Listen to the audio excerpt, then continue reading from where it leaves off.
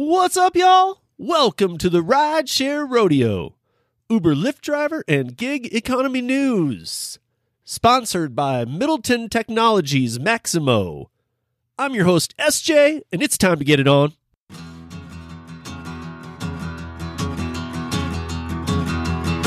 Well, midnight headlight, blindly on a rainy night, Steve laid up ahead, slowing down and making no time.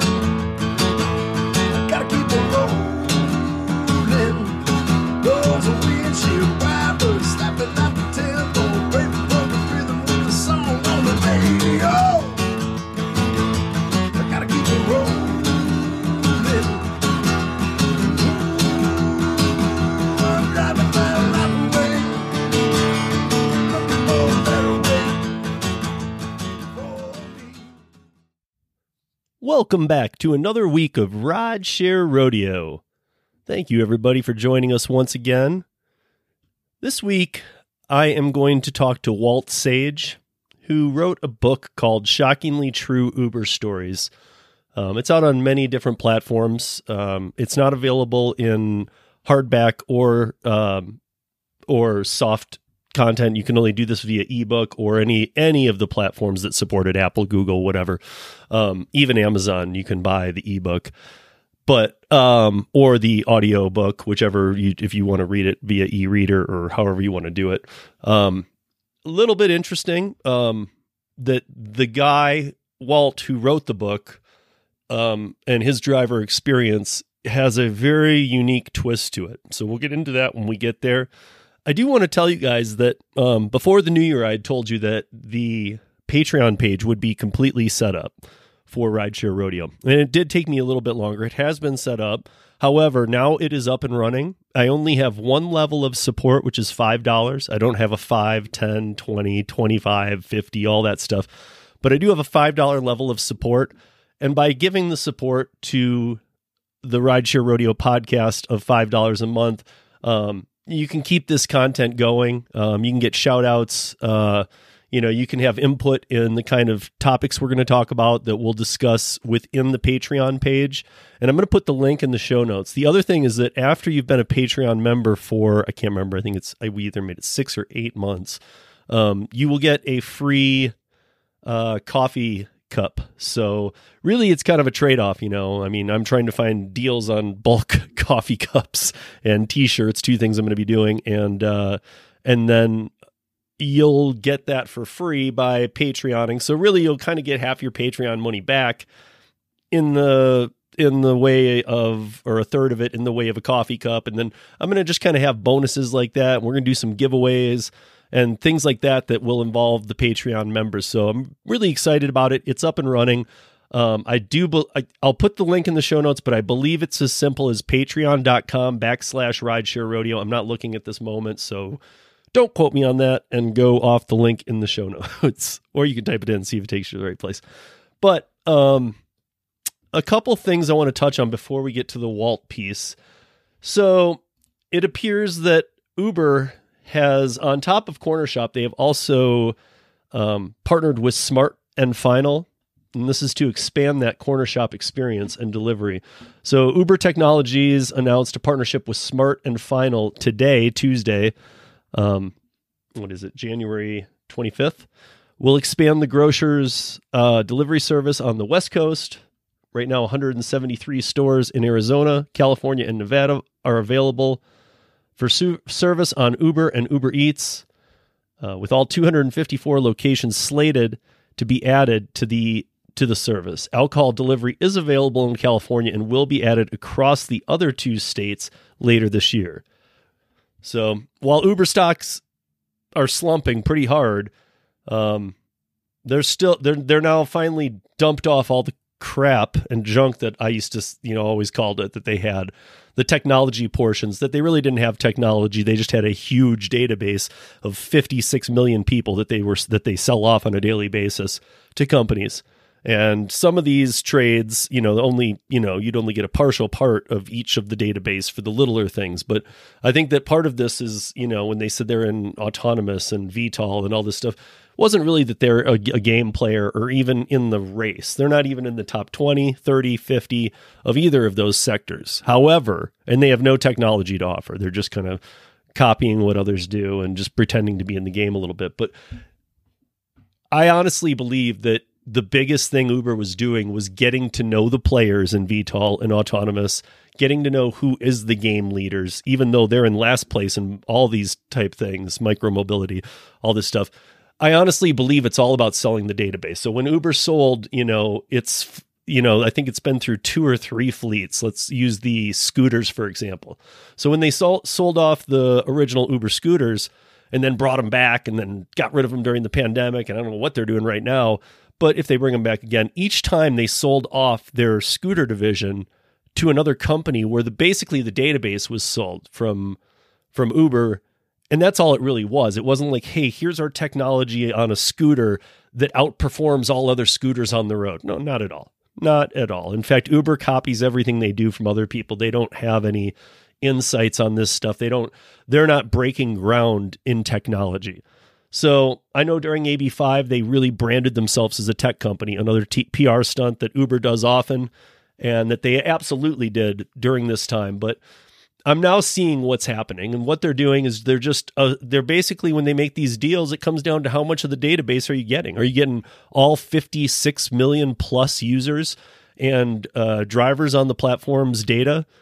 Maybe they're just selling that, and it has nothing to do with that other than just kind of like a marketing thing where you're just showing up at marketing events, getting to know the players so that eventually you can say, hey, we don't really have a stake in this game, or we don't have a hand in this game. However, we have a database unlike any others in size, and it's worldwide. So that has a major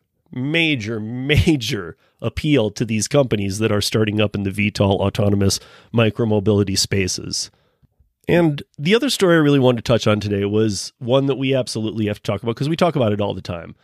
So we've been talking about Massachusetts really pushing for this legislation of the ABC test, which is already in there. They already have the ABC test in place. It's been in place for years. It is one of the states where it's been in place for years. And they're pushing very hard to have all independent contractors on gig platforms, as well as the blanket that they threw in California, like AB5, thrown all over all independent contractors to take away the freedom of being an independent contractor and forcing W-2 employment on app-based on-demand gig workers, as well as independent contractors and self-employed people who are freelance artists or interpreters or musicians or things like that, where we saw this all play out in California, just to nothing except for failure, destruction, people's lives ruined, businesses of 25, 30 years ruined. So businesses that were around 20 years before AB5 ever was even a thought in anybody's head, these businesses were successful, and they've now been crushed, killed, and they are destroyed and finished because of this law. So now other states we've talked about are looking at it. Well, here's the latest on what's going on in Massachusetts, because this is kind of messed up. So Lyft has already put out, so if you remember, it was $208 million that DoorDash, Instacart, Uber, and Lyft put into Prop 22 to get gig workers an exemption from AB5, and it passed. Prop 22 went to the November vote, and it passed overwhelmingly by about 3 million votes. So the people of California they wanted this overwhelmingly. I mean, that was by 3 million votes is by a lot of votes. That's a heavy win. And then it got challenged by the California Supreme Court, saying that it was in violation of the California Supreme Court, and they're now battling that out. Well, now here comes Massachusetts wanting the same thing, and here's what's happened already. So Lyft has already put out $14.4 million towards the likely November ballot measure in Massachusetts. And when I say likely, that's only based on if for some reason a deal was made and it was pulled. It is a ballot measure. It's being pushed just like AB5 was. So the $14.4 million that Lyft has put towards the November ballot in Massachusetts is 14.4 of an already committed $17.2 million total amount to fight it so far. Now, remember, it was $208 million in California, but this early in the game, it was right around that same amount. It was right around 17 to 22 million. It depends on where you look at the timeline that had been raised for Prop 22 at this point.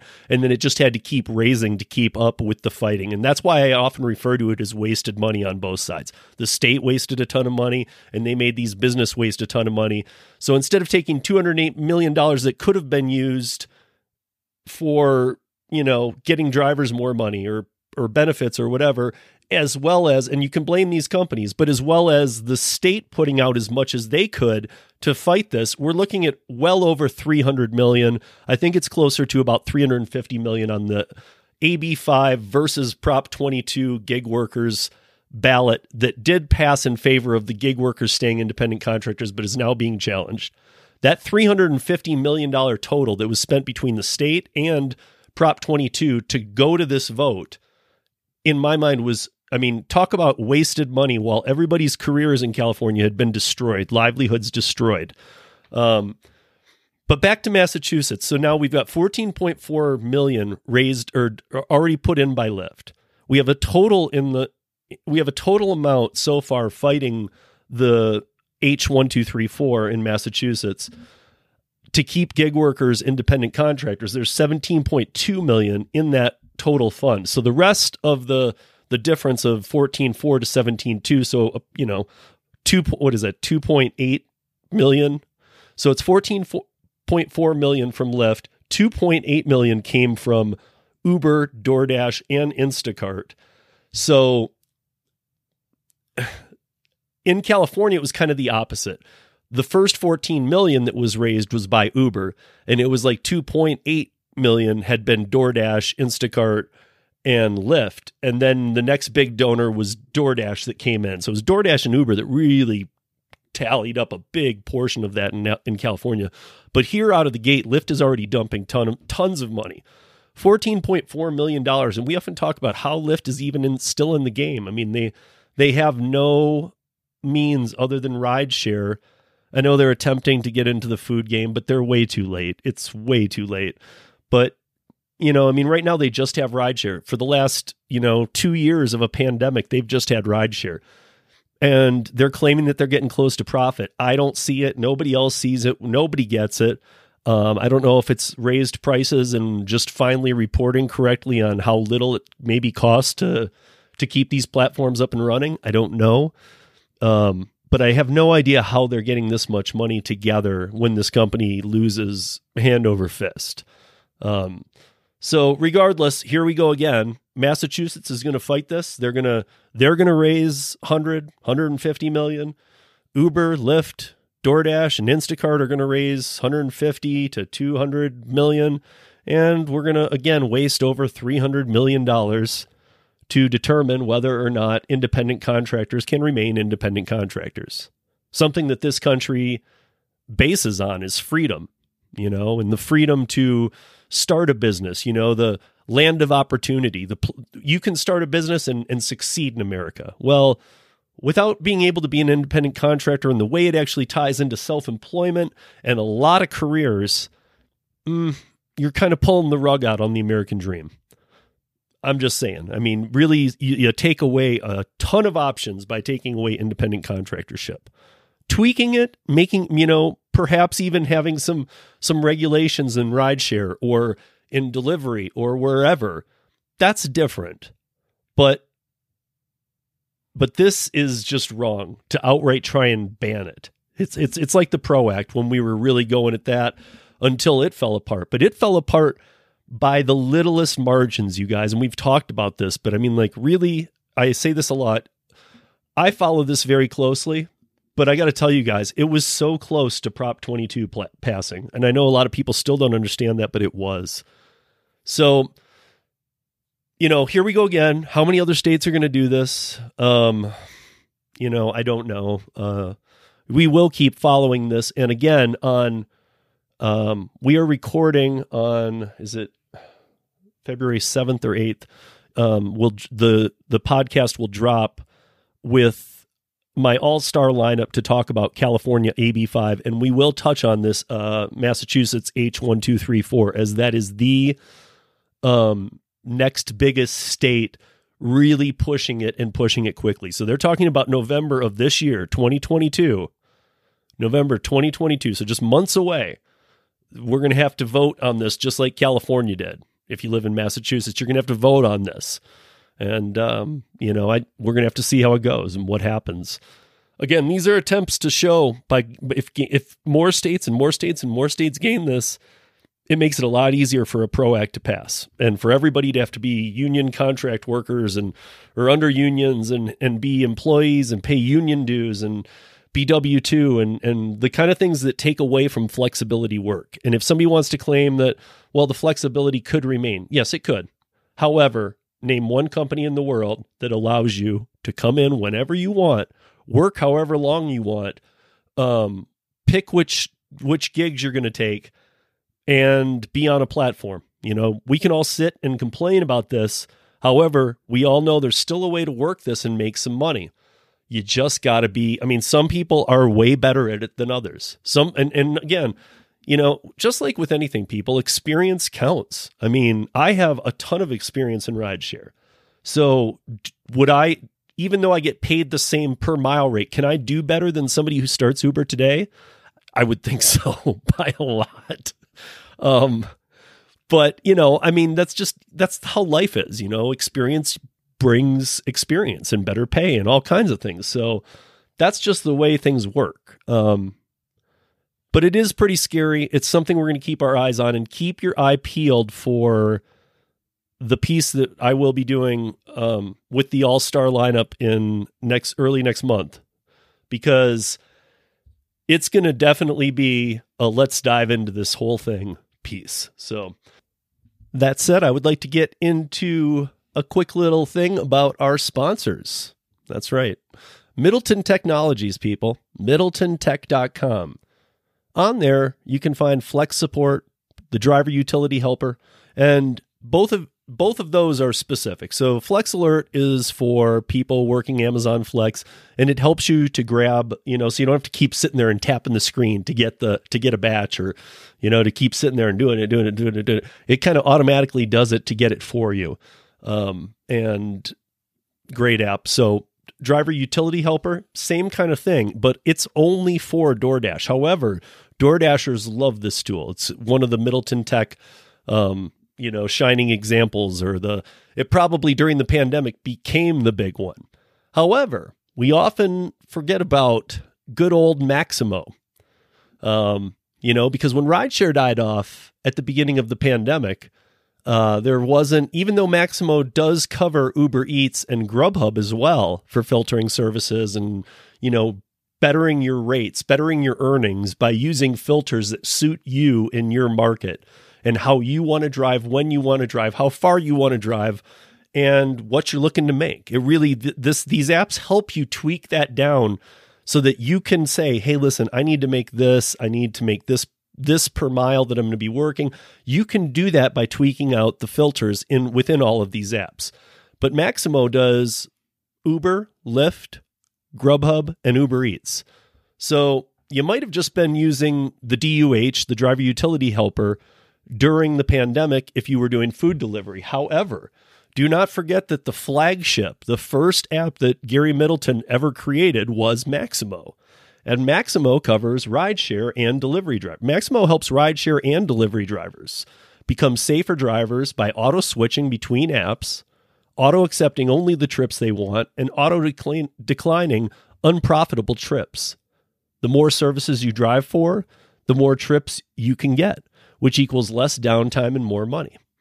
Now, again, we're going to be diving into this over the next many weeks, and I'm going to come up with some different ways of making sure that you guys know about Maximo, because Maximo is a way to make sure you're getting the best earnings you can on rideshare and with Uber Eats and Grubhub as well. But as rideshare is now coming back, this app is more needed than it's been in 2 years. So even though, and again, remember folks, that Maximo was the original, the OG app for this kind of interface for multi-app users or people doing rideshare who want to filter out their rides to tweak it to their specific needs. Maximo was the first. So the other ones that have come along, Maximo's the first. It's still the best. People love Maximo. Give it a check. It's in the show notes. Check out anything Middleton Tech. You can follow any of their social sites, but make sure you check out the app and download it. The link that I'll put in the show notes will go directly to the middletontech.com page, but it will go to the Our Apps section. So if you want to learn a little bit more, there's, you can read on the blog, or you can go to the homepage, or, you can dial around the site a little bit, but I'm going to have you go right to the landing page where you can see the 3 apps that Middleton created and keeps updated. So, some of these work around the world too, around the globe. So again, another thing that the other companies aren't doing. This is one of the most solid apps out there that is a driver's tool. So this is something you all need in your war chest.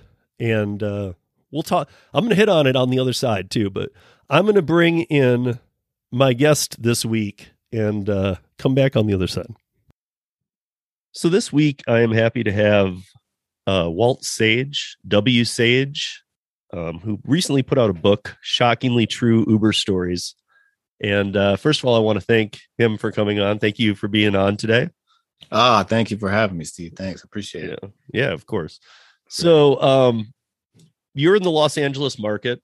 Yeah. Right. And, before we get to the book, can you give us a little background on your gig economy story? Like when you entered the gig economy, sure. Which platforms you've worked, which ones you've liked the best, or if it's only been one, that's fine. Just kind of give us some background before we get into the conversation. Yeah, sure. Well, I had a lot of driving jobs, like, a long time ago, from back in the day. I valeted, worked for like a valet company and like drove all celebrities and stuff, drove their cars. I drove like every celebrity's car, drove the celebrities, worked at the Academy Awards, all the big events. I drove Marlon Brando's car. I drove George Clooney's car. All right. Leonardo DiCaprio, everybody, Salma Hayek, everybody, all the big stars and stuff. And I worked as a limo driver actually for like a short amount of time. So did I. So yeah, I heard you say that. That's cool. Yeah, it was crazy back then because, you just have like a Thomas guide, like a paper map, and like, you drop off your car, pick up the limo and, just like, you had like a two-way, Nextel, like two-way walkie-talkie type of thing, and that was crazy. But yeah, I did like a lot of, delivery jobs.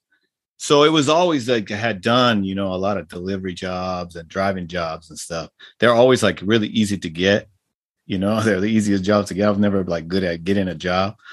So it was always like, everyone always needs drivers. So I was like, so I had a lot of experience driving, which comes into, so then I drove for like the first version of like delivering for Amazon for like food delivery. The very first time when they're testing it out, they were doing like 1 day delivery, like hour delivery, 2 hour delivery, Prime. Right. You're talking about for that. Was it Whole Foods, you mean? I delivered for Whole Foods, but they started doing like, they called it Hot Wheels, like Prime. Okay. Right. Amazon Prime. They did like, like early version. They were literally testing out the app. This was like, this is like 2015. Oh, okay. And then I started after that. I did Uber Eats when they first started. Okay. Like it was like the Wild West. It's right. Like it was like you just meet someone on they wanted it like Uber. They wanted you to meet them on the curb, and you just like I didn't even get out of the car. You just like hold the food out the window, and they just like grab it. It was crazy. It was a Wild West out there. It was just like that was crazy because there was like no protection. No, they were just like testing it out. I did Uber Eats, so I had a 2-door car. And I didn't have the 4-door car. People were doing already Uber and everything. Everyone was telling me, you know, I had like a lot of driver friends that tell me, oh, you got to do Uber. You got to do Uber. You'll make so much money. Everyone was making all these bonuses, big weekly bonuses. So like, you know, then my friends knew, I knew like every street in LA. So they were always like, oh, you got to do Uber. You're going to make like so much money to do Uber and Lyft and everything. So I was hearing all the like the sign up bonuses and everything. Everyone was making like so much money.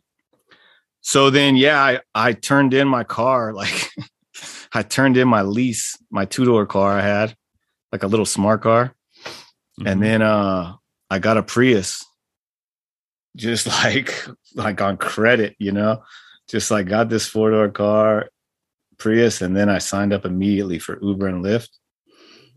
And I started doing rideshare. And I did it for years and years. I did it, you know, in the early days, and did it for years and years. I did like almost 13,000 rides. Okay. And I drove only at night in LA. So it was just all over LA. I just did it, you know, late at night. So it was just crazy every night. And so then you came on to rideshare before Uber Eats though, or you came on to? No, I did Uber Eats first for a little bit, like only like a little bit. Right. And that was crazy, you know, because like I said, it was crazy. Right, it was like Uber Eats came around in like 2018. No, I did it in 2015, believe it or not. It was just like the early, it was slower. They were testing it out. Yeah, I remember when it came here. Yeah. I mean, before the pandemic, Uber Eats never did any business. It couldn't hold. Yeah, that's what I'm saying. It was like a weird thing. This is why I was like trying it out. And like I'm telling you, like it was just no one knew about it really. You know, it was just like right. Yeah. And then a lot of times like Uber drivers were like doing both. They were trying to push it. Like they were like going, hey, take deliveries, you know, take deliveries too. If you want to, once you're a driver, they were like, yeah, take deliveries too, you know? So like you would show up and like people were Ubering and then they would just get an Uber Eats and they would just show up. And like I had a, you know, it was crazy. It was like it was before you could, you know, there was any kind of like driver protection or anything. It was like, I had a dude like, you know, expose himself, you know, he would show up like naked to the door. Right. You know, and there was just no like regulating it at all, you know? Right. So it was like the Wild West. People you just meet someone on the street and you just hand them the food. And I literally wouldn't get out of the car. I just like would hold it out. They were supposed to meet you on the curb. So I did that first, but it wasn't very good. This is why I was like, man, I got to get some of this rideshare action. And everyone was getting and to those listening too, when he's saying 2015, there was only like 7 markets that Uber Eats was in at that time. Yeah, and it was like LA, New York, and it was still a beta test format, so it wasn't exactly. If any of you are trying to put the timeline together and it's not making sense to you, that's why LA was a unique situation, along with just a few other cities. But for sure, same thing with that Amazon, because there's some listeners will think, why were you driving Uber Eats in 2015? It wasn't around. Exactly. It wasn't around, but it was a test format. Exactly. So it was really just experimental. It was as beta as it could be. And they were just using the database from the rideshare drivers. Exactly. And I was just trying to stay alive. It was like make a little bit of money here and there. I was just trying to have a job. I could, you know, it was like, right. You know, so then I got on the rideshare, and before the pandemic. Oh yeah, I did it in like I was doing it in like 2015. Okay, I started doing so shortly Uber and after. Lyft. Yeah, right after that, I got on Uber and Lyft, and this is when it was like, you know, there were still like a lot of like referral bonuses. Sure, there were sign up bonuses. That was still good. Yep. So it was still, you know, there was still like weekly bonuses. Right. Well, so there was, there was also a multiplier and all kinds of things. So yeah, they were like, it was still good then. Right. And it was still great then, but yeah, actually it was exactly. So that was why I did it, because I had so many, you know, so many people were like, oh, you gotta do it. You know, like I'm making so much money. This guy's making so much money. They would give like a $400 a week, you know, bonus, $200 to $400 weekly bonus for doing like 85 rides or whatever, you know? Right. So there was like money to be made, and everyone was making money. Right. Like that I knew the drivers. So I was like, oh yeah, I gotta like, and I kept Well, hearing even for LA around those years, they were still building the base. And Yeah. so they were still, Uber was still, probably putting in 60 to, well, around 60% of a driver's pay was being paid by Uber. Just by doing it as like, a payout that they need to do to bring customers in. So it was considered like advertising. Exactly. But exactly.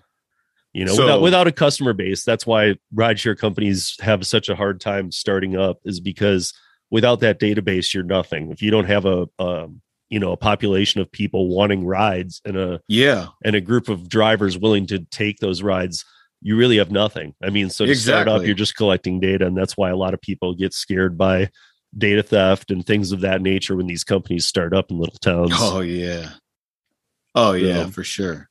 Yeah. I mean, I hear where you're coming from. And I think a lot of drivers out there who are veteran drivers, it's like yourself and myself, know that, we've seen it all come and go and change and morph and everything from everything to everything. And, right before the pandemic, it was some of the worst pay I'd seen. And I talked to people around the country and they were all seeing the same thing. But then, it's just recently again, it's workable again and you can make money again. But now you still got to play those games. You still got to play the bonuses and you got to play all the things, and you got to play them right, and you got to know what you're doing, and you got to work the minimal amount of time to get those bonuses and then turn them off, because after that they're not going to give you much more.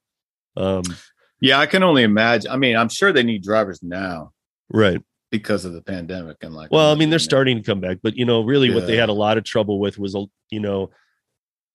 on April, whatever, the day of the CARES Act passed and everybody was told to stay at home. Period. Just stay at home. Yeah. That was the day rideshare temporarily died for 2 years.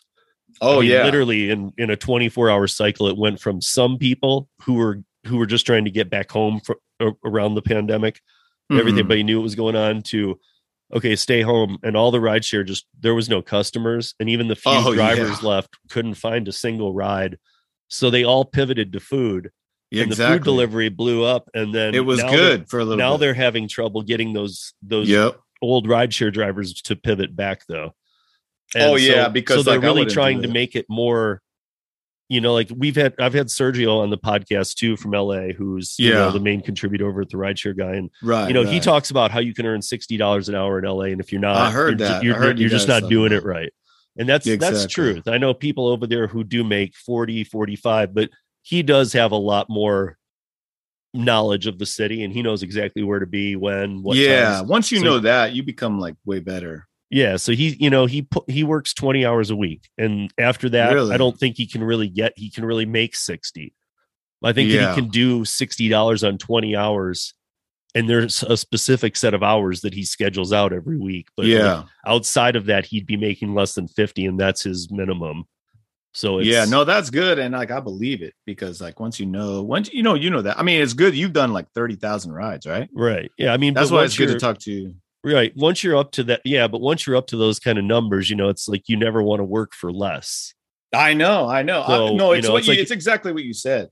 Right. Because before, like, I mean, even like a year to two before the pandemic, it was like the pay was so little that I was like, I mean, I don't know how anyone's like surviving on this, and then I did the same thing. Like, so I drove in LA at night only, for years at night, but then I went to the Midwest, believe it or not.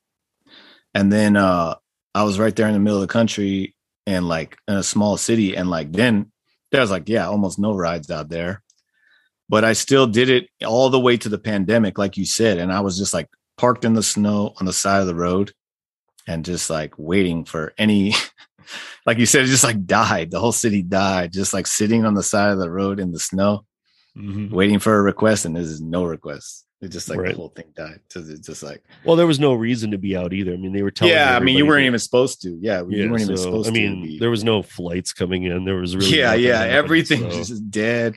I was just like under the snow, except for food delivery. So it made sense to pivot. And now it makes sense to pivot back, though, because that food delivery money has, it's still there. I know people who do very well. still delivering, but it's not the cash cow it was. And you can definitely make more with rideshare again than you can with delivery in most markets. But I would think so, because so for, like you said, during the pandemic, like Uber Eats was good. Right. For a while. They all in the were. beginning, they were trying to get everyone to do it. So it was good. And I did DoorDash as well. And so I did DoorDash and Uber Eats. And that was good in the beginning, but now it's like DoorDash is like, I mean, the last I tried DoorDash is like really bad. And I think it might it just, they lowered it down. They lowered Uber Eats. Not everything is this way, but I think it's what market you're in. I know people who still do very, very well with DoorDash. Yeah, exactly. Like you said, as a market. I mean, it's okay. It's just like for the pandemic, they were paying like good, and then DoorDash just like, I mean, then Uber Eats, then they lowered their prices like big time, and they went back down because they, like you said, they had so many drivers. Right. So, and now it's just they have so many drivers, and exactly. It's just not quite the same market for it. Exactly. But the ride shares are back. But anyway, so yeah. What happened with you and the platforms? Do you still have a relationship with these platforms? Kind of. I mean, I have my accounts that I can like log into. Right. But yeah, I stopped doing that. I stopped with the pandemic basically. And then of course I did I did a little bit of delivery, and then I just started like collecting that unemployment. Once I started getting that unemployment, I was like, I'm making more during getting the unemployment. So I started doing that. And that was I just phased out after that, So what made you want to write the book? Well, what made me write the book is that, I drove in LA and I had so many crazy stories every night because, in LA, it's really, really wild. And at night, I drove in LA. I had so many wild stories. I had so many things, and everyone was telling me, "Oh, you should write a book. You should write a book. You should write a book about all your stories." Because like every time I took a ride, you probably know this. Everyone's like, "So you got any crazy stories? You got any crazy stories? Yeah, what's the craziest story you had? What's the craziest story you had?" And everyone asked me the same exact questions. Everyone asked me, what's your craziest story? What's the worst passenger you ever had? What's the farthest you ever gone? How much money you make? How much money you make? How much money you make? Everyone wanted to know like the same questions. And I still ignored it. I was like, yeah, it's crazy. It's crazy. But like, and my friends are like, man, you should write a book. You should write a book. You should write a book with all these crazy stories. Cause it was crazy every night. Right. So I was like really slow, to be honest. I was like, I mean, I'm a writer. And I've written like a lot of some other things. So I was like thinking of novels, you know what I mean? I think of like, I got to think of a story. Meanwhile, like craziness going on around me. Mm-hmm. And then then it finally hit me. I was like, man, I could tell these crazy stories, just these few crazy stories. But then I started realizing, oh, you know what? I could add that one. I could add that one. But the craziest thing, and why you're having me on here probably too, why everyone's listening to this, is like, not only have I done almost 13,000 rides, driving around LA at night, driving the Midwest over the ice and snow. I think as I told you, drum roll, is that I can't move my head. I can't move my neck. My neck is paralyzed. My head is paralyzed. So I drove for Uber for years and years at night through all the craziness, did all the stuff every other Uber driver does, It's all in all the danger that every other Uber and Lyft driver has. Only I did it without moving my head. So I know that sounds unbelievable. Well, I think we need to roll that. I think we need to roll that back a little bit to how you had a license. I mean, we know that everybody can slip through the cracks with Uber. Yeah, for sure. I think it's more, I think people would want to know more. How did you have a license? Yeah, good question. So, I mean, what happened to me was so rare and bizarre because I have a autoimmune disease called ankylosing spondylitis, which I'll refer to as AS. It's like hard to pronounce. And it attacks all your joints. and organs. And basically like it freezes all your joints slowly, you know, like you're always like, you know, your joints become really stiff and you just have pain all over your body, all over your whole, every joint in your body, from your toes to your head, and your spine and your organs, everything attacks everything. So, you know, all through my, you know, like through 20s, I was always stiff. I was always, you know, my joints were just like losing movement, always like under attack. I was always in extreme pain everywhere, like every part of my body. And your body's like slowly getting stiffer, and they can never detect it. It's very difficult to detect. Right. So no one knew what was going on. You know, I had been to a doctor, chiropractor, everything, but no one knew what's going on. They're just like, yeah, you know, you're just having back pain, neck pain. It started in my jaw, actually. I couldn't like open my mouth. And then, you know, that's the skull. The jaw is connected to the skull. So right. The skull, I couldn't move my head back. And so anyways, it was happening gradually, but it felt like it happened overnight, you know? I just like woke up one day, I couldn't move my head. I couldn't move. Usually I would be stiff and then it would like slowly be able to move again, you know? Right. So I always had, like I said, I always had driving jobs and I was always super stiff. But in those driving jobs, I learned how to like, you know, move and drive a car, any car. I just became like a really good driver without moving, you know? So I was used to it. And yeah, I just, you know, kept my license. It just like slowly, eventually, like I couldn't move my head or neck or anything. But I already had my license and I would just, you know, I learned like a lot of tricks. I learned, you know, basically my whole life is just like hiding it, you know? Right. Learning how to deal, you know, learning how to move, learning. And then if anyone ever called me on it, it's just like, oh, I'm just like a little stiff today, you know? So yeah, it was crazy, but. I mean, do you feel like you're safe when you're driving?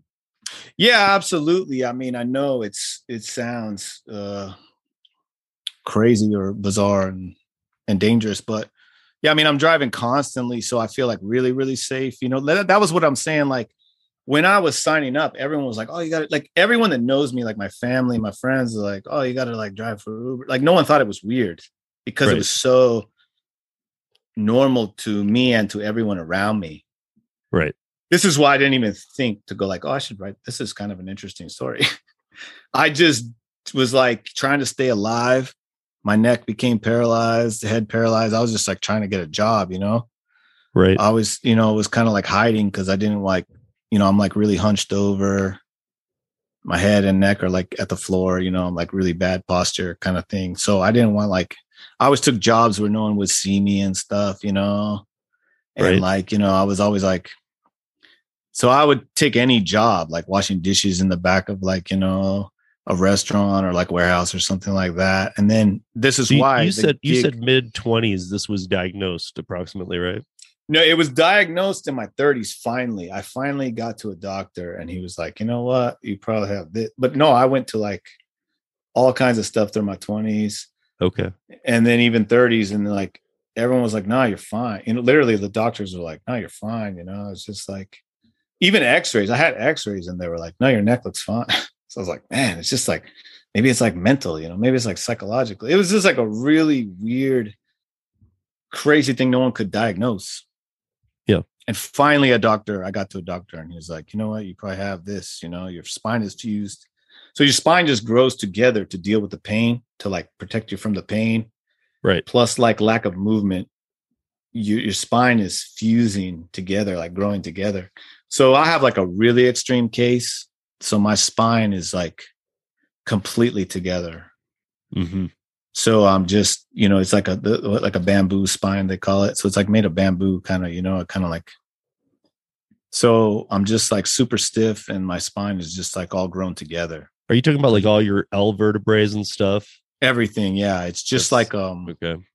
Yeah. So I'm just like super stiff and And you can see me on my Like YouTube nothing that a page. cortisone shot could help with or anything. No, it's just like there's literally nothing they can do as far as like getting me more movement. Right. So I just have to the entire spine is like a bamboo stick, kind of picture it. Mm-hmm. Like it doesn't bend at all. I mean, tiny bit, I can bend. Right. I'm mostly like, straight up, I can't really like bend so much. And all my joints are like really frozen, but the only cure is just like moving around and exercising as much as you can. But I didn't catch it early enough. So my whole thing froze. So like my skull is completely paralyzed, my jaw. It takes like so much work to just be able to function, like every day. I have to like stretch so much. Right. I mean, Use a towel. you sound like you've got, like, I wouldn't guess anything's wrong with your jaw or your. Yeah, thanks. I mean, again, it takes like every day I have to I hang upside down on like an inversion table. Yeah. I hang upside down off the bed. I take a towel and I work out my jaw, stretch out my jaw every day. So, and again, I've been like this for a really long time now. So I can, I'm kind of like used to, it's just ingrained in my life. I just do it every single day, like brushing my teeth, you just hang upside down off the bed, hang upside down off the inversion table, stretch, and like use a towel, open up my mouth, open up my jaw, work out my jaw. It's part of your daily routine. Exactly. So to me, it sounds, normal. And like, you can see on my YouTube page, Shocking Uber Stories, like there's a video there. Like it shows like, I do like a lot of like, I mean, it's just constantly working out, constantly exercising and stretching, Okay. To just function, Right. just to talk to you, like I woke up early, I hung off the bed, So like after a couple hours of talking or Mhm. a little bit, like you start to feel it starts to get sore and worn out and tired and just really, really stiff. Like when you wake up, it's like starting from ground zero, you're like super stiff, like a corpse. Yeah. And then you're just like waking up the body. So it's like constant stretching, constant workout. I hang from straps. I hang from like these straps from a pull, from like a pull-up bar. Mm-hmm. I hang from that. I hang upside down. I hang from an inversion table and pull. You're basically trying to pull the body apart. Right. You're trying to elongate your spine. Exactly. And all joints. So that's what I did to be able to even like, talk to you or to drive for Uber. I would stretch so much. And then and like I said, I had all these routines, all these tricks and like, to look into the mirrors, use all the mirrors, use the backup camera, use everything. So every day was just like, that's kind of why I did it at night. Not just because like night is, good or wow. It's just like, first of all, I would be preparing myself all day. Right. Then at night, it's actually better for me because like I can see lights coming in my peripheral vision. If during the day, it's kind of hard to see cars coming, so with lights, I see them coming in my peripheral vision. And also I'm kind of hidden. Right. So it was just, I mean, again, I'm not saying this is like a good, what I like about the book is that, I'm not the good guy or I have no agenda in the book. I just tell you what happened. It's like a camera was in the car. Right. This is what happened. It's the weird stories. It's crazy stories. My story is very bizarre. I'm not saying it's good or bad. Sometimes I'm the bad guy in the story. Sometimes I'm the terrible guy in the story, Right. It's just, I don't have an agenda to say, oh, Uber Lyft's bad or, this is just my story. Right. My experience with it. And I'm not saying it was good. I was just trying to like stay alive. But you weren't. But I want to put a caveat on that because you weren't the intentional bad guy. You were the guy. You were the person who was getting stuck like all of us with scenarios every day. Yeah, exactly. And how do I handle these? Thank you. And the company's not built to help a person like you and tell you this is how you should do this. In fact, they stay away from any kind of help of that kind. Exactly. Because you're an independent contractor. They don't want to have a say in how you do your job. Exactly. So therefore they have to be like, I don't know what to tell you. This is you need to figure it out. Even though you'd think that in an emergency type situation, they could step in, even if you are an IC. and help you out Yeah. because it's their platform. But No, you're 100% right. And I've listened to your podcast, and you guys are so right when you're talking about, like, you know, independent. Like, I want every, you know, it's just you. I understood because I was there early, and I don't know. I just understood. It's just you and an algorithm, you know, an app. There is no company. There's no one like, people are always like, can you do this? Can you call them? And it's just you driving around in a car and an algorithm that doesn't care at all. So I think why, like, I had so many crazy stories, why I never like called for help or talked to people, because what you always talk about. It's someone in another country who's trained to give like a script, and they're like, yeah, sorry, you know, because like I had guns pulled on me. Yeah. Driving, you know, so there's no one you can be like, hey, I'm going to call my boss. It's just, no one cares at all. It's you, it's your acceptance rate. It's your, you know, it's your percentages, it's your ratings. It's just like, it's just an algorithm. Right. No one is watching you. No one is helping you. There's no support. It's just, I understood that. Right. Because I think, you know, every day it was just, well, there's nothing even with the algorithm, though, when you actually break it down, there's nothing you can do about random acts of violence or craziness like that. The algorithm can't read that this guy's going to get violent or act crazy. It doesn't really know anything more than he's a 4.9 rider. Exactly. Let's get him a ride. And then that might be the day that everything in his life changed, or, you know, his woman left him, and, you know, his dog died, and all this other stuff happened within a couple day period. And he's now lost his stuff, and he's had all these great ratings, but you just never know when you're going to get exactly. It's new every single time. You're exactly right. It's like every ride is like brand new. So, and the same thing with my neck and head, like, and by the way, you know, the book is Shockingly True Uber Stories. I haven't said that enough. It's available everywhere on audiobook. And we'll make sure that it's all in the show. No, we'll put it all in the show notes. Yeah, too. We're getting ahead, but because we're having a good conversation. But so it's available everywhere on audiobook. You can listen to it, you know, in your car. It's perfect. But yeah, it's what you said. It's like every single ride, you never know what's going to happen. Like, even if you survive one, it doesn't mean like, you know, you're making it through a night. Each time can be, like you said, someone crazy could come in and start, or the driver just went crazy, or it's just the Wild West out there. When people tell me that they're reading people, like I worked in the bar industry forever, so yeah, I actually do have a good read on people, but nonetheless, like, you really can never tell who's going to do what. You can do your best to make sure they're not drunk, that they're not this or that, but you don't know when somebody might 100%. Coming out of a building, look like, well, that guy's not going to be any problem at all. That might be your biggest problem. This is why I like talking to drivers, because it's true. It's like so many times people get in the car and they go, hey, how you doing? And you go, yeah, man, cool. And then the head starts to drop. They start to get like all wobbly. Like, oh, damn, they're super drunk. I didn't know that they're this drunk. Mm-hmm. You know what I mean? Like, you never, like, they seem okay. Like you said, they're in a suit. Hey, man, how you doing? They can say, everyone can like say like, hey, how you, they can like get it together for the greeting. But you never know. Then all of a sudden they get on the phone. They start screaming at someone on the phone. They start threatening to kill someone on the phone, you know, or they start getting in a fight on the phone, or they start like, that's what I'm saying. Like, they can give you a tutorial on how to use the app, but they can't give you a tutorial like when someone's like threatening to kill someone on the phone, or they're like come in and they start crying like crazy. See, that's a weird thing too. They really can't give you a tutorial. However, they can make us watch rain videos on how to not be sexually, you know, assaulted, or how to not sexually assault people.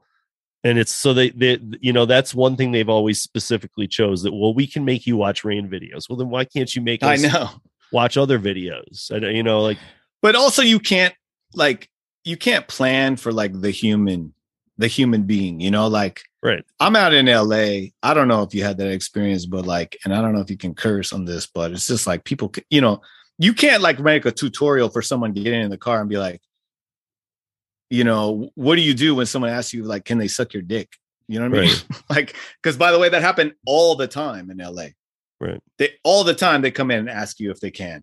You're like, they can't really like make a tutorial for that. You know what I'm saying? Well, I think the bigger problem is that they can't make a tutorial, even no matter what ways they might find around getting it to us, the drivers. They'll never make a tutorial for the passenger because that's the client.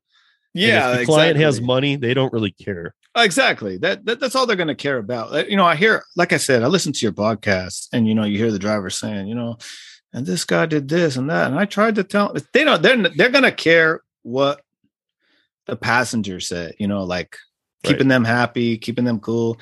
If they said you did this, then like, you know, they're going to like help that. They don't want any problems with like the passengers. You know, so you're just out on your own. You know. Right. Unlike food delivery, I think that rideshare has a different element of you need to be able to, if somebody starts getting where you're uncomfortable, you need to be able to get to a well-lit spot where there's people and diffuse it there, pull over, diffuse it, get them out of the vehicle. Yeah. Because don't ever just pull over on a dark road and start having it out with the guy, or don't be driving and have it out with the guy, because you never know what might happen while you're driving. You know, it's best for sure. Kind of let them vent, and if it's getting real over the top, you're not comfortable, that line's been crossed, then go find a gas station or something that's open, pull into it. Yeah, gas station. You know, step out of the car, leave the door open and say, you need to get out of my car. And they make it very public, you know, and and like you said, I mean, you're flying down the freeway usually, or the road, and you're in like a small, intimate space. Right. With, you know, drunk people or people on drugs. Usually that's who needs a ride. So you're in a tight space. They're usually like right next to you, usually like touching you practically, you know? Right. So yeah, you're in a lot so of that was the thing. A lot of the very late night stuff for sure. I mean, I can say in the day, you know, that's not always the case in the day. I think that the day. Yeah. Do you drive during the day usually? Well, I mean, when I started, I used to do nights just because that was where the money was. But then I was finding myself, like, unlike the bar situation that I've been in for years, at a bar, I've got other people watching my back if something goes down. Exactly. That's the thing. And when you're in the car, you're on your own. So even though I've had a lot of experience, like taking care of situations and getting them handled, it's a lot easier when you have, even if everybody's not watching at the same time, just, you know, you're in a room where 7 other people have your back. Yeah. And, you know, I used to talk to bartenders a lot too, because it's a very similar situation, because, you know, you're stuck talking to drunk people, you know, and you're kind of like stuck behind the bar, but at least you can walk away a little bit. You're not like moving in like you're in like a confined space. So it's a very similar job, because they get them like all drunk and then they send them to you into the car, you know? Right.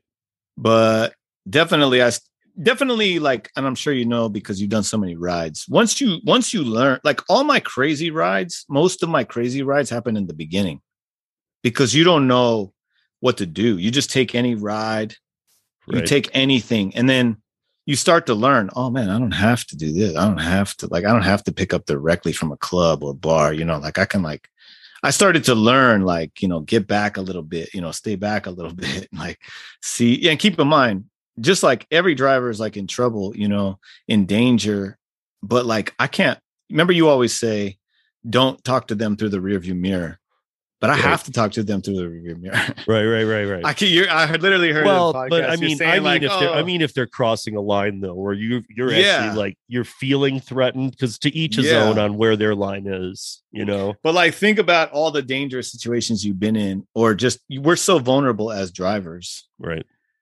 Now imagine you're strapped in there. You can't move your head. Right. You can't move your neck. You're stuck facing down. Right. You're strapped in. You can't move, you know, and like crazy people get in your car. Like, hey, man, hey, you know, hitting you, touching you, whatever. Like, imagine that feeling, how vulnerable you are. You know, this is what I was in. But you have to learn to, like, you know, take control of the situation. You know, you have to learn like things to keep you safe, and you have to take control of your car. You know, like, that's what I always try to tell people. You know, they're always like asking me like, oh, what, you know, I want to drive Uber. What should I do? You know, it's like, you have to remember, it's your car. It's your life. You know, you need to be like I canceled so many rides. I didn't care one bit about, you know, my acceptance rate or cancellation rate, whatever. And they never deactivated me for cancellation. I'm telling you, I canceled so many rides. I had to have like the highest cancellation rate. But you just, you have to like take full control of your car. Like just like get them out of the car. Like, no, I'm not taking this ride. I'm not taking, sorry, yeah, they got to get out, Right. And I know they threaten that, but I can tell you, I canceled so many rides because, So, in the book, yeah. You walk people through some stories, but what other things do you hit on in the book that other drivers, that people in the industry, the gig world would want to know? Excellent question. That's excellent question. So I do like, an introduction of like some of the craziest rides I had where Mm-hmm. people are fighting, people threatening to kill, people literally fight in the car. People, we talk about kind of what we're talking about, introduction to it. Then I have like, who was the worst passenger? We talk about the worst passengers. Talk about, everyone wants to know like what's the farthest trip to, you know what I mean? Talk about like the farthest trips. But really what, like I made like so much money on referral bonuses and like sign up bonuses. Right. There's like a whole chapter in there where like I literally found out, like I would sign up myself with my own referral code, which is a whole story in itself, where like I think I literally got like the rideshare guys' first code. I used to hear like when I was signing up, like I was going to sign up for rideshare, I was hearing on the radio, like you get a $500 sign up bonus, $500 sign up bonus for Lyft, Mm-hmm. And I was like, damn, what if I get $500? Because I was like in debt and like, unemployed, paralyzed. I got this car on my credit and I just like looked online. I did like research for like sign up bonuses and I just found a code online. I think it was the rideshare guys, Harry, your buddy. And I used this code. It was like, you get $2,000 if you do 500 rides. I was like, no way. I'm gonna get $2,000.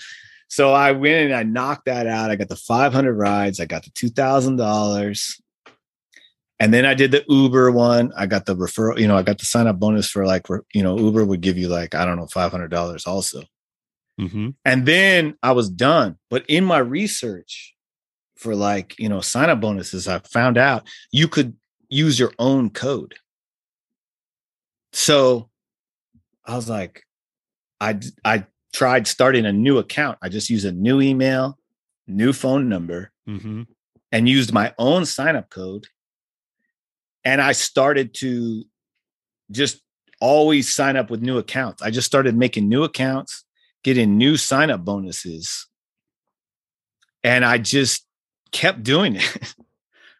So for Uber, I had like a bunch of different accounts. I just would just change my number, change my email, and get like different accounts.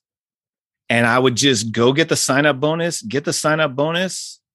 and I would just get a new account. And for a while, you could do that. Like I'm talking 2016, 2017, 2018. Right. So for Uber, they caught on like really quick. They were like, okay, they put a stop to that.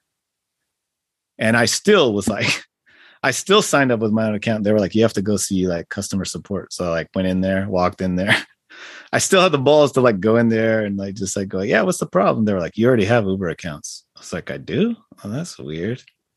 Yeah, I mean, I don't even know if I think that by 2018, I don't know if that would have flown. Maybe it was through like 2017 because the social should have picked up way back. But I knew of people who were doing kind of the same thing too. Yeah, no, everyone was doing it. Like everyone online was saying, yo, yeah, you can just do your own thing. Right. Right. So you could even deactivate the old account. Absolutely. As long as you got a Google number, you could. Yeah, absolutely. So what I was doing was there's like a whole chapter on that in the book is what I was doing was I would, start with my email, start with the phone number. And I would like, especially Lyft, because Lyft, I did it, I don't know, 20 times, man. Seriously. Right. And to the listeners, you got to remember, this isn't a thing that in any way you can do now. No. There's no way to play this game. They'll catch your social. all that kind of Exactly. stuff. But I But just what was wanted crazy- to make that clear because Yeah, for sure. You can't do it now.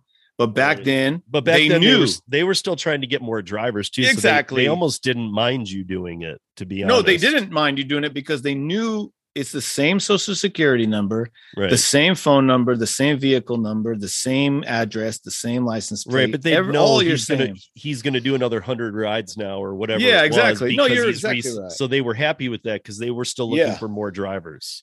Because yeah, exactly. They let you do it, and they knew because they would as soon as you signed up, they would Lyft would deactivate your account. Right. Your old account, they would deactivate it, and you start you with a new account. Right. So I would just go sign And up. then they didn't have a problem with you getting the bonus because they were like, that's fine. Now we can count on you doing 125 rides in the next 30 Exactly. days. So that's And I got fine with huge us. ones. We still need to overpopulate this market. Yeah. So exactly. until that happens, we'll keep letting this happen is kind of how it was. That's exactly what it was. Yeah. It was, and keep in mind, it's LA, like you said, it's a huge city. So they were trying out stuff and they needed drivers and they needed everything. So they were, there was even one where it was $5,000 sign up bonus, $5,000. I mean, imagine that. Right.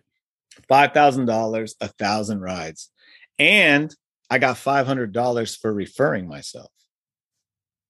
And other drivers did it too. I like talked to them and they like did it. They got the 5,000, but that was like the white whale right. of the referral bonuses. They were like, and literally, you still had to go in there, go to orientation, sign up for Lyft. And they would say like, oh yeah, it's impossible. They literally said it's impossible to get the $5,000 because you have to do 1,000 rides in 90 days.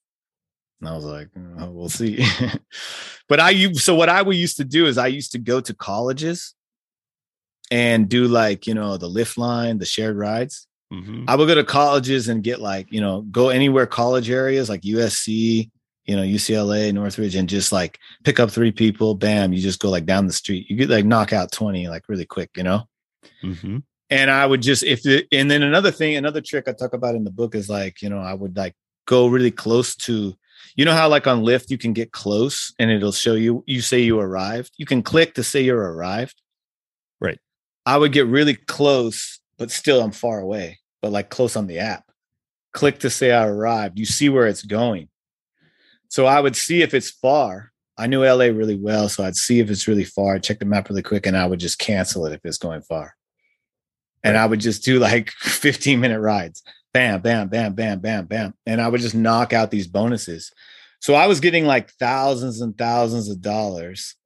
And I made like and also I was posting I was writing ads on Craigslist and other places. So I was posting all these ads and getting people to sign up for Uber Eats, people to sign up for Lyft.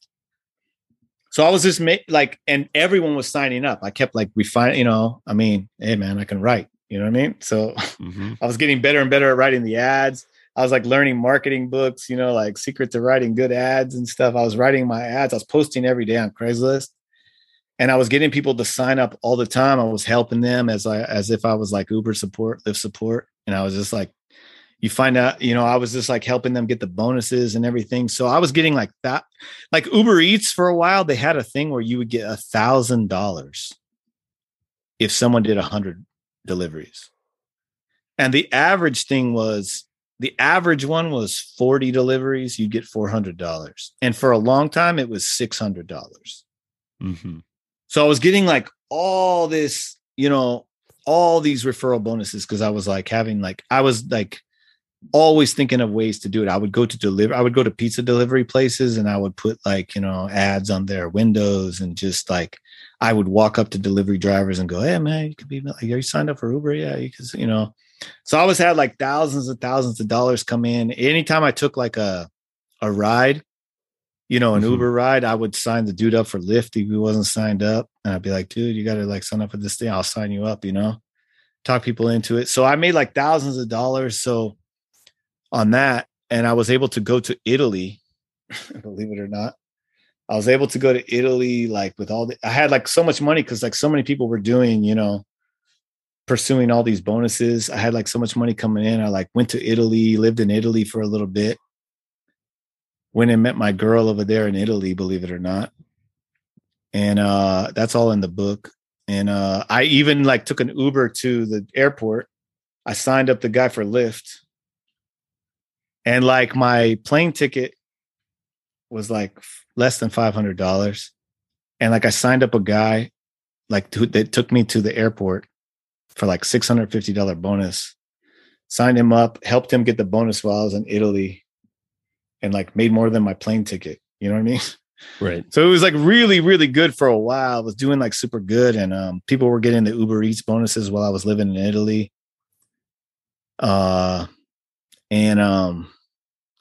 then Uber called me in to their headquarters, and they interviewed me on camera because I had like so many people. I signed up so many people, and that's all in the book. And they just like interviewed me, like improvements to like asked me about improvements to the app. Mm-hmm.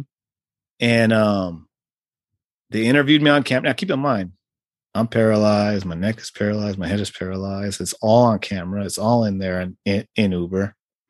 They interviewed me. They didn't say anything. And they just asked me all about the app. They paid me to like come in there and like, ask me about the app. And then they were like, and when we were done, they were like, someone told me you had like 100 people signed up for Uber. And I was like, oh, really? Because I had like 3 Uber accounts. I didn't even know. And I just thought I was like in trouble, But yeah, so they were like asking me about that, but I just got away with it there. And then Lyft called me in there, and they wanted me to be a recruiter for Lyft. So in Shockingly True Uber Stories, the whole thing is in there where like Lyft had a plan where they were going to like sabotage Uber. So I went to like Lyft headquarters downtown LA, and they called us in there, like all these people who had like recruited a lot of people or like had like good ratings. And they asked us to become like recruiters for Lyft. And we were supposed to like, they were going to give us phones and Uber accounts. And like, we were supposed to take like 8-minute rides on Uber and like, convince the Uber driver to sign up for Lyft. And we would get like $200 if they did 40 rides. And it was like this whole plan. Like, then you're supposed to like rate them 1 star if they already like, it was just this whole plan. It's all in there in the book. Right. Yeah. Don't give away too much. I don't want to give away too much. Here we are coming up near on the end. I want to make sure that we get a plug in on all this. So like where can people find, is there a imprint book or is it just ebooks? Yeah, it's ebook. I didn't do a print version yet. It's just on ebook and audiobook everywhere. You could get it everywhere. Amazon? Like Amazon, Audible, iTunes, Apple Books. Okay. Walmart, Kobo, Google Play. You can listen to the audiobook anywhere. You can just listen to it. It's really fast, short stories, short, crazy stories. Mm-hmm. My whole story of driving without moving my head and being paralyzed. And, it's like, it's crazy. It's sexual assaults. It's like, physical assaults. Right. And for those of you listening, the book is, it's like we've seen some of the other books that have come out, it's people's take on the situation or whatnot. This is his stories of being on the road and with Uber. And they definitely border on the maybe not, I don't want to say crazier side, but the more extreme side of the extreme side. And during the days when a lot of us didn't have things figured out and there was even less support than there is now. Yeah. And they really used to even just tell us drivers on the phone, like, I don't know. I don't know was a common answer. Oddly, for sure. You'd call and you'd waste that time on the phone and then you'd get somebody and they'd be like, I don't know. Oh, 100%. I couldn't believe that was an answer that the company used to give. They could have come up with something like, listen, we're not supposed to give advice because you're an independent contractor. I can't tell you what you should do. But they used to just say, I don't know. Oh yeah. I used to be just blown away with that because I was like, this for a worldwide, company that hadn't gone public yet, but that was fighting to do so.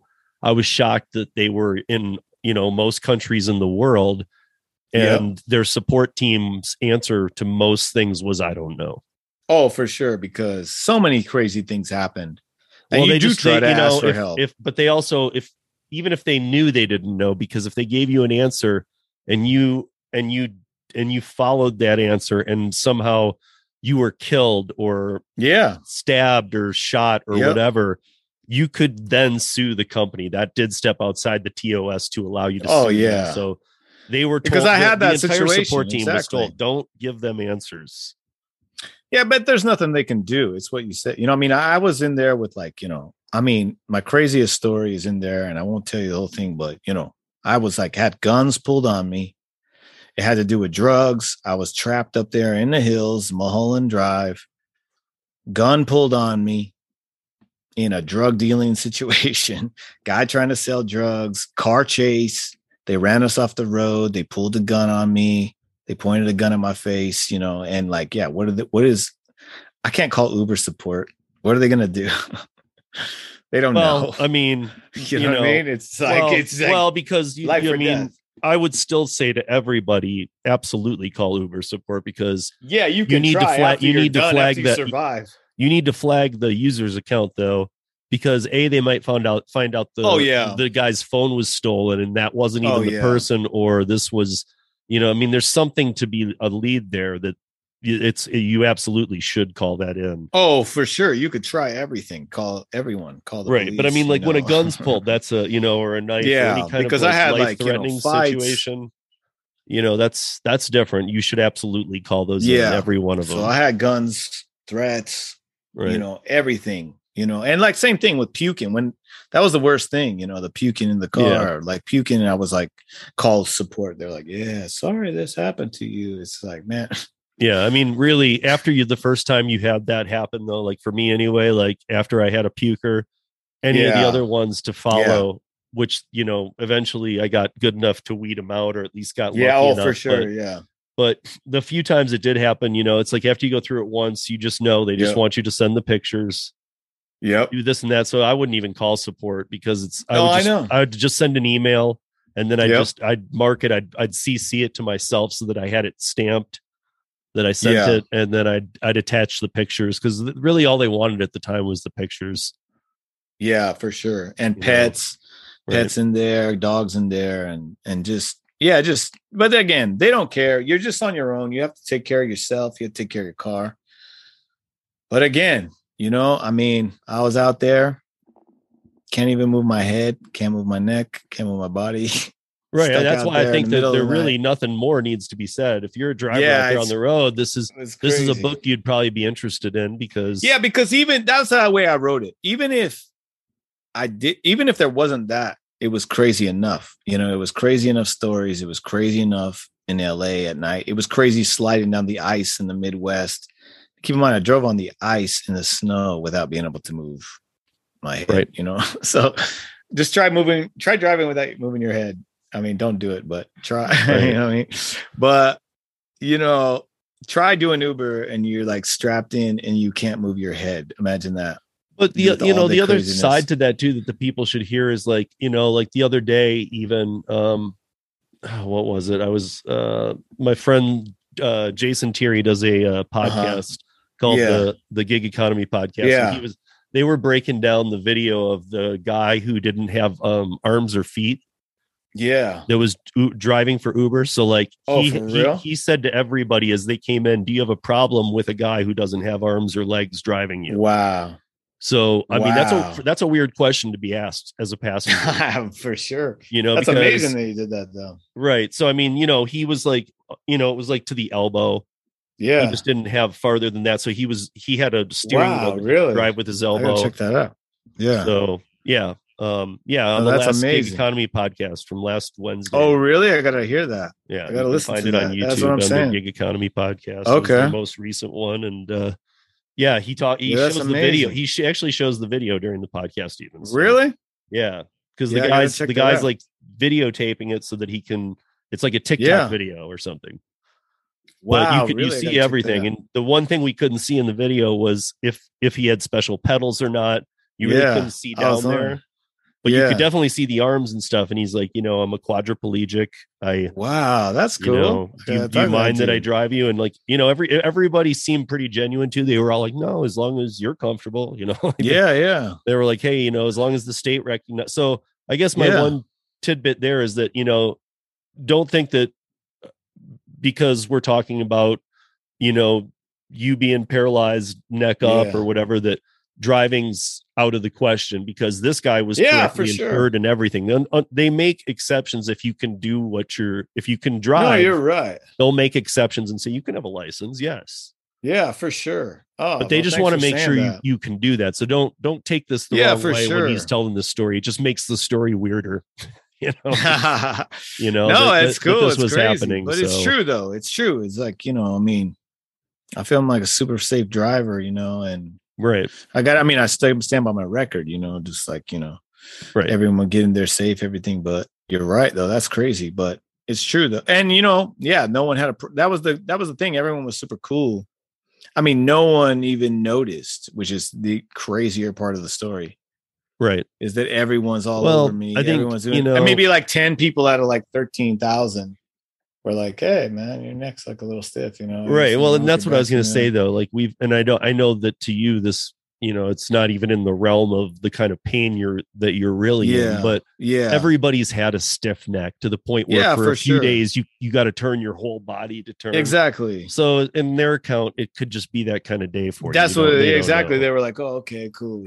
So yeah, I mean, I've had drivers have, disabilities, I'm sure that I just didn't ask about because exactly. No one said anything, which they seemed cool. they made me comfortable. As long as you make me comfortable, and exactly. If they seemed like something was wrong, I wouldn't have got in, but exactly. That's what happened. I'm sure they noticed because they're right next to me, next to me. Right. I was just, keeping it cool. Like, oh, you're a little stiff. Yeah, it's cool. Or they wouldn't say anything like you said, Right. Exactly. And so, but if people want to track this down, it is Shockingly True Uber Stories. I will put a couple links up in the notes. I'll put I'll put Amazon, I'll put the iTunes, maybe Google. Yep. And then, but other than that, it sounds like you can go to any place that you might get your ebooks or things of this nature. Right. Yeah. And if you're not a big reader, you could listen to the audiobook. You can go to, Amazon, Audible, iTunes, Apple Books, Google Play, audiobooks.com, Kobo, Walmart, everything, every place you can get an ebook, any place you can get an audiobook. It's Shockingly True Uber Stories by W. Sage. Yep. And my YouTube is Shocking Uber Stories. That's everything. Okay. And that's my website, shockinguberstories.com. Okay. Where I post stuff, and I post, you can see I'm out there in the snow and the walls of icicles outside my door, and driving on the ice, driving in LA. And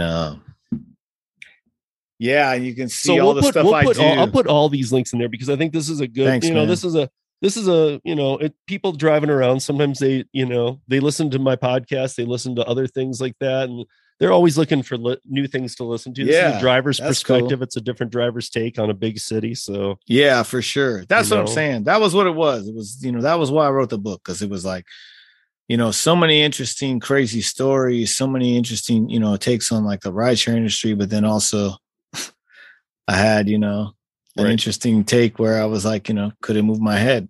Exactly. So there was like everything. So I wrote the book where it was just like, about how it was driving rideshare, but then I kind of like leave the stories were enough, but then a big shocking grand finale where it was like, oh, by the way, I couldn't move my head through all this, Well, it's been a minute too. If I can remember that a driver wrote a book.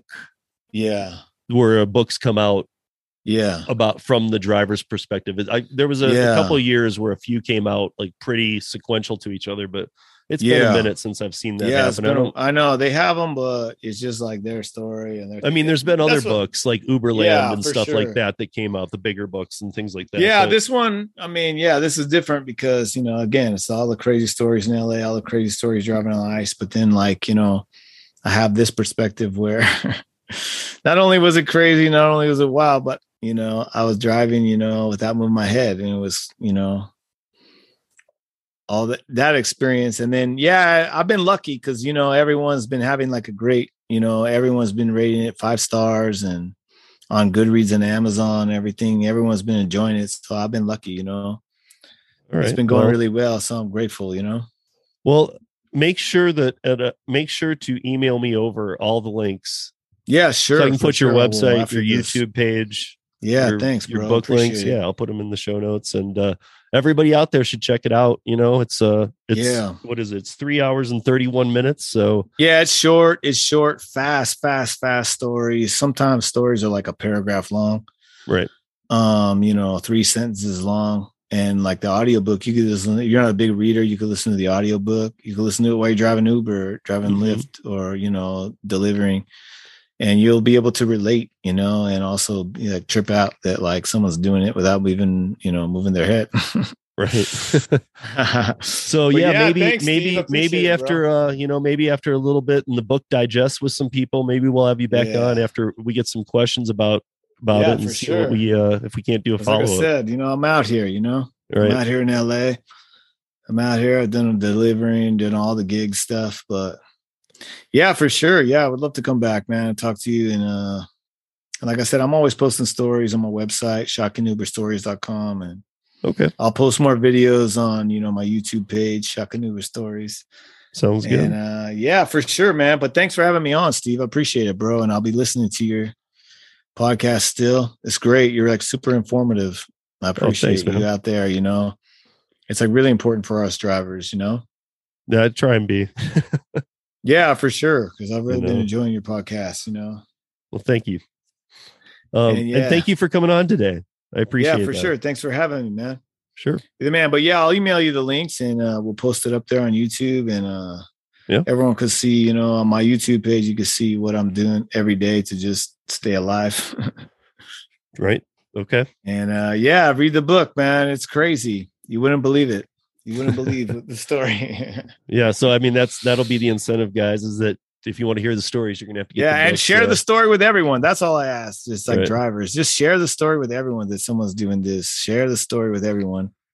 Right. Go there, write a review. And yeah, we didn't talk about reviews. There's some part in there about reviews, but reviews help you like prepare you for like Amazon, you know? Right. And I know like passengers can't believe they get reviewed. Well, I think us riders are pretty good. I mean, like if a driver picks up your book or listens to it, they're gonna give you a good review. So that'd be cool. I'm cool with all drivers. So yeah, I mean, if you do pick up the book, make sure you go back to wherever you got it from and give them a review too. That'd be cool. Thanks, Steve. You're the man. Yeah, no problem. All right, bro. Thank you for coming on and sharing your story. Man. And again, it's Shockingly True Uber Stories. So take a look it up. Exactly. Go to his website. You'll find it in the links. Grab that. All right. Thanks, Walt. All right, Steve. Hang in there in the snow, man. I'm out here in Santa Monica now by the beach. Me and my girl out here. She's in a bikini. We're out here in Santa Monica. I escaped the Midwest, but I like Colorado. It's great out there, man. Yep. I got married out there. And my friends live out there in Colorado Springs, Garden of the Gods. That's right. It's dope out there. I like Colorado a lot. Yeah, it's cool. But at least I'm not freezing anymore. I'm tanning in the wintertime. All right, my man. Have a good one. All right, bro. Thanks, Steve. You're the man. Mm-hmm. All right. So a little bit of a crazy story there, I know. But we all like to hear these rideshare crazy stories, right? So if you're interested, I've been in touch with Walt for a little bit, and we were trying to find a date to get him on here on the show, and I was glad we were finally able to do that. We got a lot of shows coming up and a lot of stuff booked. So that I think through February, both Rideshare Rodeo as well as Rodeo Live Thursdays on YouTube are both completely booked out with amazing guests. So watch for that. Next week, we will have Pedro DoorDash Santiago, and very much looking forward to having him on both the podcast as well as we will be doing a live Rare Monday live stream to do it. So if there's any Q&A or questions, but it's going to be a piece that all you should hear, and especially delivery drivers, you're going to want to check this one out. But we also have Display Ride coming up, and the AB5 H1234 from Massachusetts piece with the all-star lineup. We've got a lot of good rodeo podcasts coming up, and then a lot of great Rodeo Thursday Live as well. I'm sorry, Rideshare Rodeo podcast, and then the Thursday Lives as well. But that said, make sure you check out our notes on Maximo in the show notes. Get signed up for the Maximo apps, people. Check them out. They are worth double phoning. You know, it's worth having two phones to do these apps. They can make you that much of a difference in your earnings, where it can be night and day. And it's only going to accept rides you want. You can tailor it right down to exactly what you're looking for. And more specifically, you can tailor out all the junk you don't want, because each market's different. There might be, long rides might not be your thing. Long rides might be your thing. It depends on where you are. It depends on how you drive, what you like, what your car is, what gas mileage it gets, all kinds of factors like these. So check out Maximo. They are awesome. Check out Dumpling, another favorite of ours. And next week we will be having a episode on Dumpling this Thursday. Sorry. In just a few days on Rodeo Live on YouTube, we will have Enough is Enough. Instacart is going under the bus. And I got a couple great guests that are going to be in on that one. And then also check out Curry. Their link is in the show notes, and they have been a longtime friend of the rodeo. So that's it for the week, people. Go out there and spin some good into this crazy world. And we'll see you back here next week on Rodeo. Peace.